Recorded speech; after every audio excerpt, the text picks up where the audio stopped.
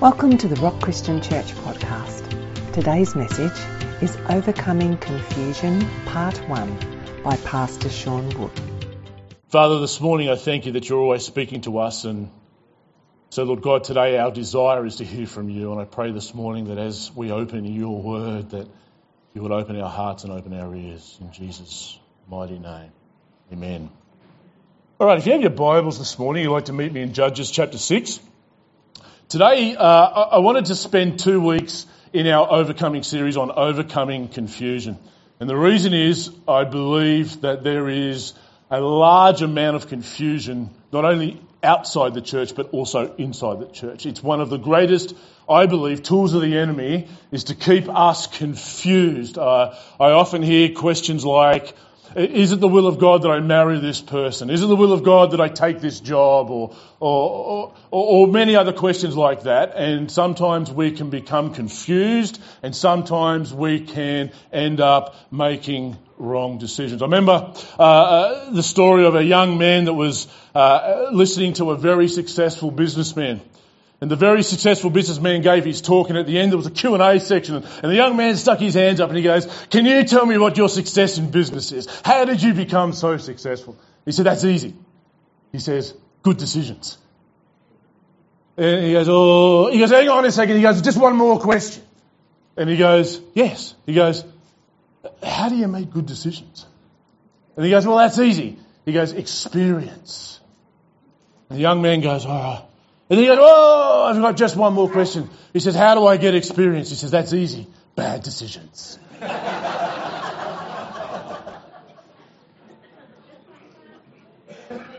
And for many of us in the room this morning, the light just went boom on. Hello. If you haven't made any bad decisions this morning, you could be in a club on your own. And I was reminded of the story of John Wesley. Most of us will know the story of John Wesley, but most of us are trying to determine God's will. And John Wesley, when he was 32 years of age, just a young man, comes across a lady by the name of Sophia Hopke, and he falls in love with her. And he had a kind of a problem because John Wesley was a member of a holy club, for want of a better term, and one of the mandates was that to be a part of this club, and a part of this group of young men, you had to remain single. That's not in the Bible, by the way. We'll get to that later. So he decides, well, I really love this woman and I don't know what I'm going to do. So he says, well, if it's God's will, he kind of throws it to the wind and he says, he gets a heap of straws and he writes 3 sentences on the straws. Sentence number 1 is marry. The second one is do not think of it again this year. And the third one is never think of this again. And he gives it to a very good friend of his. And says, "Now you draw the straw for me." And his friend draws the straw and it says, "Never think of this again." And he takes that to be God's will and heartbroken goes on his way. As he's in his travels and on his missionary journeys, he strikes another lady by the name of, I believe, Grace Murray was her name. And this time he decides, I'm going to use a different ploy to determine God's will. So this time he writes down 7 characteristics that he would desire in a wife. And it's not long before he finds there's not only enormous scriptural evidence for marriage, but he's determined that this is the path that he should take. But his brother Charles Wesley, great hymn writer for those that know the story of the Wesleys, his brother Charles Wesley gets wind of this and runs to Grace Murray, yells that he would be heartbroken, falls at her feet, and the whole performance puts her off and she marries another man. Strike 2 for John Wesley. John Wesley would later marry a lady, a very wealthy lady, by the name of Mary Vasquez, I believe her name was. And that marriage would be an unhappy ordeal for him for 20 years until she leaves him. Strike 3 for John Wesley. Poor John Wesley didn't know that right back at Sophia Hopke, he may well have married her and still been inside God's will. And another instance is George Whitefield. How many people here have heard the name George Whitefield? Great man of faith, great exploits for God. Nobody would deny that. But George Whitefield had a son. And George Whitfield went and told everybody that God told him. I'm going to tell you now, they are the three most dangerous words you'll hear in church today sometimes, is God told me. They're dangerous. Depending on where they come from and how they get there, they can be the most dangerous words. George Whitfield stood up and said, God told me my son is going to be a great preacher and have an international ministry. And then he died at the age of 17, tragically. How many people know that God didn't change his mind? And later George Whitfield would say, you know what? I allowed my fatherly pride to get in the way. Is there any hope for us, friends?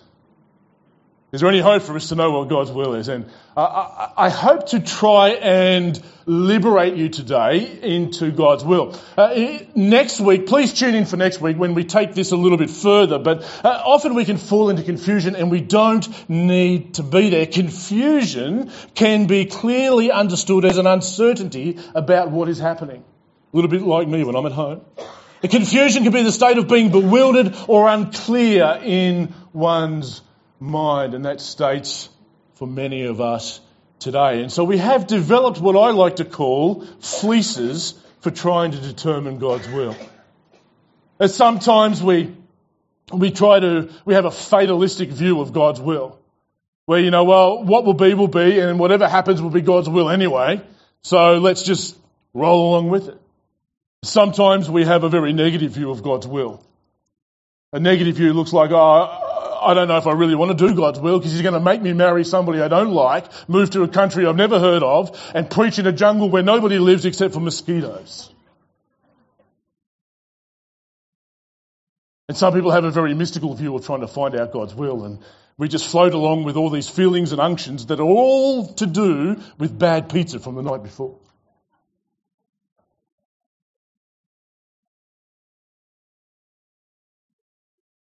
God's will, if you're writing down notes today, please take down this one. God's will is less of a roadmap and more of a compass.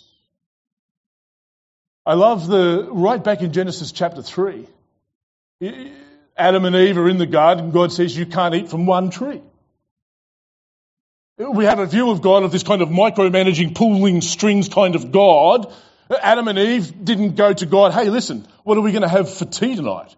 God says you can have whatever you want, just don't eat that. And God's will is very much like that. It's more of I gave you a brain to make decisions. Which woman should I marry? Well, perhaps the one that says yes, young men. If you can find a lady to do your laundry that says yes, marry her. If you're sitting here this morning and you're waiting for your soulmate, they don't exist. I married my best friend, and I wouldn't have it any other way. But if you're waiting for God to drop somebody in your lap, you could be waiting a long time. Well, I want to take you on a journey today. A young man by the name of Gideon. As a digression, there's some Gideons sitting in our congregation, by the way. People who are pressing wheat in the background when God has called you to be a mighty man of valour. But young Gideon, as we come to verse 11, before we get there, the book of Judges is the account of Israel before they had any kings. God had designed Israel to be ruled by judges, and we have a series of judges through the book. One of them happens to be Gideon. And what happens by the time we get to verse 11 is that they have abandoned the Lord. Israel have abandoned the Lord, and he's allowed Midian, the nation of Midian, to oppress them. That's where we pick up the story about Gideon. And God comes to Gideon. Let's hear what he has to say, starting at verse 11. It says, Now the angel of the Lord came and sat underneath the terebinth at Ophrah. Not Oprah, Ophrah, which belonged to Joash and Abizarite, while his son Gideon was beating out wheat in the winepress to hide it from the Midianites. And the angel of the Lord appeared to him and said to him, The Lord is with you, O mighty man of valour. The word of God has come to this young man. It's interesting what Gideon's reply is. Gideon said to him, Please, sir, if the Lord is with us, why then has all this happened to us? And where are all his wonderful deeds? If you're taking notes this morning, I reckon this morning there's a high chance I could get locked up by somebody for saying what I've got to say. But the first one is this. We are often confused, and overcoming confusion equals this. Number one, we need to stop determining truth by our circumstances and view our circumstances through the lens of truth. What's Gideon done here? Gideon's like, the Lord is with us? Are you for real? Have you not seen Midian? That doesn't change the truth that God is with them. We live in a society today, let me see if I can get locked up today. We live in a society today, and this is not pointed at anyone in particular, but I've got to tell you, if you wake up in the morning and you stand in the mirror and you have male bits, you're a male. It doesn't matter what society tells you. It doesn't matter how you feel. It doesn't matter what cloud you happen to be under. That's called confusion. If you're standing in front of the mirror, the truth is, you're a male. The truth is, it doesn't matter what culture is telling us. It doesn't matter what society has allowed to water it down. The truth of the matter is that marriage is defined as being between a man and a woman. That's how it's defined. It doesn't matter what the politicians say. It doesn't matter how many colours there are in the rainbow. The truth is the same. Why are people confused? I wonder when we have strayed from the truth. But if we can for a moment, can we bring it back inside? Can we bring it home a little bit closer? If you come to church on a Sunday and you don't get goosebumps and fuzzy wuzzies on the inside, that doesn't mean the fire's departed and the presence of God has left you. If you have a really, really bad week, and if circumstances are reeling on the outside, that doesn't mean God's left you or that God hates you. The truth is that no matter what's happening on the outside, God loves you. That's the truth. And people may be sitting here today and say, how can I govern my life? How can I line my life up with the truth? Because you know what Pilate asked Jesus? Never gave him a chance to answer the question. Pilate said to Jesus, what is truth? And then turned around and walked away. Would you want the answer or not? The truth is less of a fact and more about a person. Jesus said, I am the way, I am the truth, and I am the life. Hebrews says that when God wanted to speak to us, he spoke to us in divers manners, but in these last days he has chosen to speak to us by his Son. Hebrews chapter 1, verse 3. Overcoming confusion, number one, cease determining truth through the lens of your circumstances. I reckon I can nearly get locked up this morning. And you must view your circumstances and the world around us through the lens of truth. Consult truth to determine and attempt to understand our circumstances. The next one I really like. Please, sir, if the Lord is with us, why then has all this happened to us? And where are all his wonderful deeds, says Gideon, that our fathers recounted to us, saying, did not the Lord bring us up from Egypt? But now the Lord has forsaken us and given us into the hand of Midian. Verse 14, and the Lord turned to him and said, go in this might of yours and save Israel from the hand of Midian. Do not I send you? When God says go, and when God sends, move. Martin Luther King Jr., for all of his imperfections, actually had a lot to offer. But Martin Luther King Jr. would say that faith is taking the next step when you can't see the whole staircase. If we go back, let's go right back to the time of Abraham. God calls Abraham, says, pack up your bat and ball. I'm paraphrasing the Sean English version this morning. I'm not going to speak in Greek. But the Sean English version this morning says this. Pack up your bat and ball and go. Doesn't tell him where he's going, doesn't tell him what the journey is going to look like or undertake, doesn't even fully reveal himself to Abraham, says go. What does Abraham do? He starts moving, and then God reveals more, and then he starts moving, and God reveals more. Overcoming confusion number 2, God blesses momentum. Get moving. The most confused person you will find is the one standing still. It's like what I like to call change room Christians. Let me kind of break this down for you. When I was playing AFL, I only understand things in real football terms. But when I was playing AFL, some people got that this morning. Thank you for the two of you that did. When I was playing AFL, I remember the coach would come and you'd be in the change rooms and he would talk about the other team, he would talk about the plan of attack, he would talk about how that's going to look like, what position each person was going to play. And then imagine with me for a moment that after all that's happened in the change rooms and we've all bumped each other and slapped each other on the bum and we run out onto the field and the ball is bounced. Great affection in football terms, well, they're slapping everyone. Brotherly love. And the game happens and imagine that the ball gets kicked to me and I mark the ball. And then I tuck it under my arm and I turn around to the coach and go, oh, what do you want me to do with this? Do you want me to kick it or do you want me to handball it? What's the coach going to say? Do something. Because you're going to get pinged for holding the ball. And what the coach wants us to know is just get moving. I'll control the flow of play. I'm going to give you a verse for that in a moment. I'll control the flow of play. You just do what I told you to do and get moving. But I might kick it to the wrong person. You're probably bound to. Remember the bad decisions part? Remember the experience and the good decisions? You're probably going to kick it to the wrong person. You're probably going to make mistakes. There's an instance that I'd like to just cross-reference. You can write this down and read it for yourself later, but for our New Testament buffs this morning, I love this passage. How many people know Paul's call from God was to preach the gospel? Paul was called to preach the gospel. Go and preach the gospel. He knew what the call was. He knew what he had to do. He knew he was called to be a missionary. So what does Paul do? He just gets moving.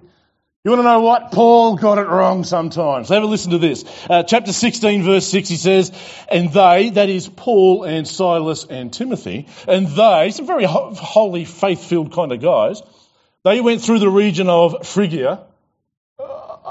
I figure it was pretty cold there. And thank you for the two of you that got that. Yeah, thank you. Mitchell, by the way, gets jokes about half an hour later. He'll be laughing in the cafe later. Oh, yeah, I got that now. Having been forbidden by the whole, they go through Phrygia and Galatia, having been forbidden by the Holy Spirit to speak the word in Asia. That's a really interesting sentence. They end up in Phrygia and they end up in Galatia because the Holy Spirit had forbidden them to preach the word in Asia. But it gets a little bit better. Have a listen to this. Verse 7. And when they had come up to Mysia, they attempted to go to Bithynia. But the Spirit of Jesus did not allow them. So passing by Mysia, they went down to Troas, and a vision appeared to Paul in the night. A man of Macedonia was standing there urging him and saying, come over to Macedonia and help us. Have a bit of a look at the map. The journey that Paul, Timothy and Silas have now gone on is a journey of some 750 kilometres. And they didn't have V8 chariots in those days. Horsepower was normally 2. But 750 kilometres of wandering around, and guess what? God says, just get moving. Paul, Timothy and Silas are moving. God says, I'll control the course of play. More about that next week. You can't miss next week. If I could sum next week up in one sentence, it would sound like this. Guidance is not something God gives. Guidance is something God does. If I was playing football and that was me, the coach would say, do something, kick the ball. What God would say is, you're confused because you're standing still. Stop weighing up your options and do what I've told you to do. Bless your brother.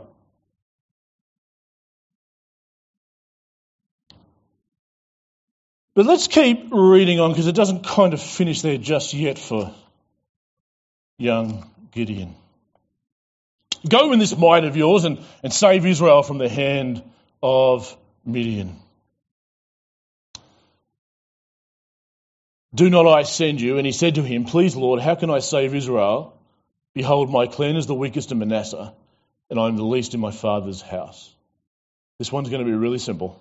Overcoming confusion, number 3, change where you look. Often we're looking for the answers on the inside. Often when God's call comes, often when we're trying to determine God's will, it's how can I make this happen on myself? Where are all the answers? Well, what's the answer for young Gideon? Stop looking at your ability. Begin to focus on my ability. I love what happens next, and I want to help you because there's many people sitting here today that are going, okay, so I've got decisions to make. How can I practically make good decisions? What biblical evidence is there? It's going to be really simple, but I love what happens here because what happens next is Gideon goes on and says, and the Lord said to me, but I will be with you and you shall strike the Midianites as one man. Verse 17, and he said to him, if now I have found favour in your eyes, then show me a sign. In other words, what Gideon is saying is, if you've really called me, if this is your word, if this is your word to me and your call for me, then show me a sign or confirm your word. And God doesn't rebuke him for it. In fact, God confirms the word. I want to help you today. If you're sitting here today going, well, yeah, that's okay. How does that apply to me? I want to help you today. It's really practical advice that you can take away. Billy Graham, God bless the ministry of Billy Graham. Billy Graham would call these the 3 lights. I've got 4 lights this morning that I would help you to try and understand. And what Billy Graham was saying is when you're coming into port, you have to line up one of the entrances. It's kind of lining up the light so you know you're going on the right path. I want to help you this morning, if I can, to kind of line up some of these lights. What are the lights that we can weigh our decisions with? Number 1, the Word of God. And number 1, does this line up with God's Word? Let me kind of unpack some unnecessary... I think I've got the liberty to do this. These are real events that happened. And this will highlight what I mean by does this line up with God's Word. In Psalms 119, David says that your word is a lamp to my feet and a light to my path. What's David saying? I know where I'm going when I'm following your word. And back in a place in a galaxy far, far away, in a place called Tasmania, family A and family B, husband of family B leaves Christian families. Been in church many, many years. Let me try and help you what this looks like. Husband of family B decides I'm going to leave, starts pursuing wife of family A. Wife of family A, through some challenges and times of change in their family, says, you know what? I wonder if you've heard this line before. God wants me to be happy. It's not in there, by the way. So wife from family A and husband from family B get married, and under the guise and under the sentence of, God told me it's my time to be happy. How many people know that they've just gone completely and utterly out of the will of God? How many of us don't even need to open our Bibles, right? We don't need to go any further. We don't need any more lights than that. Why? Because you are so far out of the Word of God. That's a really far out example, but that happens today. I hear that today. But God just wants me to be happy. Need a verse for that. Second one is this. So first one is, does this line up with the Word of God? Second one is this. Prayer. Pray about it. Proverbs chapter 16 verse 3 tells us that if we commit your way to the Lord, and He will establish your plans. Other translations say, commit your way to the Lord and He will make your paths straight. And so many of us run about consulting anything and everybody, and that's okay. It's okay to consult other people, by the way, and take advice from friends and family. That's all okay. That's part of it. Proverbs also says that good decisions are established by wise counsel. The first place we should go is to commit this to the Lord. We're sitting in church, and a girl across the other side takes our fancy. We think, I wonder whether, what? Begin to pray about it. Why? Because your emotions might get in the way. What does the Word of God say? The Word of God says that it's okay to be married. What should I do? Ask her if she wants to go out for a coffee.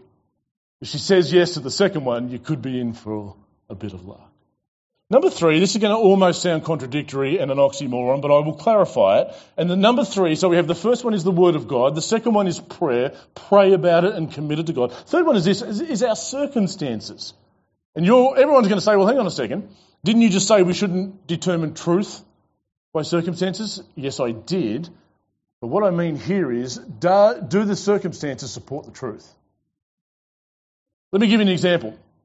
A little ragged prophet by the name of Jonah. The word of the Lord comes to Jonah and says to Jonah, I want you to go to Nineveh. Notice God said Nineveh, not Tarshish, everybody. I want you to go to Nineveh and preach the word of God. So he says, I'm going to Tarshish. Gets on a boat.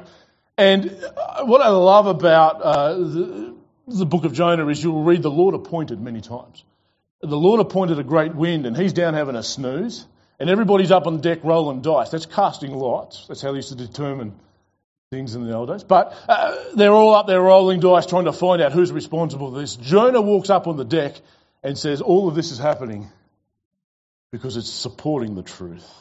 I've been called to go to Nineveh. Circumstances. Well, we'll row you back to where we got you from. And they can't. And Jonah says, you've got to throw me overboard. Circumstances sometimes support. Here's the last one. And this one is actually, I believe, really important, particularly in the New Testament. Colossians 3:15 says, allow the peace of Christ to rule in your heart. Another translation would say, allow the peace of Christ to act as umpire in your heart. That's a really important verse because of the context that it comes in. The context that it comes in is to an enormously confused church. You see, the problem with the Colossians was that they had taken hold of the gospel. Paul didn't preach it to them. There's strong evidence Paul never went to Colossae. However, he writes the letter to Colossae because Epaphroditus goes to Paul and says, listen, these guys are believing everything. So we have to whittle out some voices. That's for next week. And the problem had become that these people had crept into the Colossian congregation and they kind of said, you need Jesus, but you need this special knowledge, this Gnosticism. It's where we get the Gnostic Gospels and all these other things. And there was an enormous amount of confusion in the church. And Paul writes to address the confusion, and then he says, allow the peace of Christ to rule in your hearts. It's hard to describe. It's far removed from a bad piece of pizza the night before. But it's when, you know what? Yeah, this is scriptural. Yes, I've prayed about it. I think my circumstances line up. But man, I'm unsettled on the inside. I'm not really sure. I have an uneasiness on the inside. That's the umpire going, no. Something's not right here. Sometimes it's people that we come in contact with and there's an uneasiness on the inside because what they're telling us doesn't seem to line up with the truth. Overcoming confusion, number one, is to cease determining truth through the lens of circumstances, but rather allow our circumstances to be viewed through the lens of truth. Overcoming confusion, number two, is just get moving. If God's called you and you've got God's word, just get moving. What does that look like? What does that look like? I'm going to give you an analogy in a moment, but what does that look like? Maybe boy meets girl. Maybe boy says, let's just get moving. Let's have a cup of coffee. Let's see. If she calls you back, men, particularly millennials, it could be a sign. Overcoming confusion, number three, change where you're looking. And I hope that we've grabbed hold of today 4 lights that will help you line up God's will. And of course, we know the end of the story with Gideon. And I'm not going to go away without leaving this. The end of the story, if we fast track for Gideon in verse 36, then Gideon said to God, if, wrong word, when God's given you his word and confirmed it, if is the wrong word to be using. If you will save Israel by my hand, as you have said, behold, I am laying a fleece of wool on the threshing floor. If there is dew on the fleece alone and it is dry on the ground, then I shall know. Here's the problem with laying out fleeces. Gideon at this point is not trying to determine God's will or find out information. He's already got it. Knowledge is not Gideon's problem. Faith is Gideon's problem. As I bring this to a close, I'm going to ask the worship team to come up. We're going to sing a song before we go home. I want to give you the story of a completely unqualified young man that was in Tasmania some 4.5 years ago. And his pastor at that time came to him and said, hey, there's this awesome church up in Brisbane, best church in Brisbane. Yeah. And he said, they need a pastor. Would you consider going up there to pastor?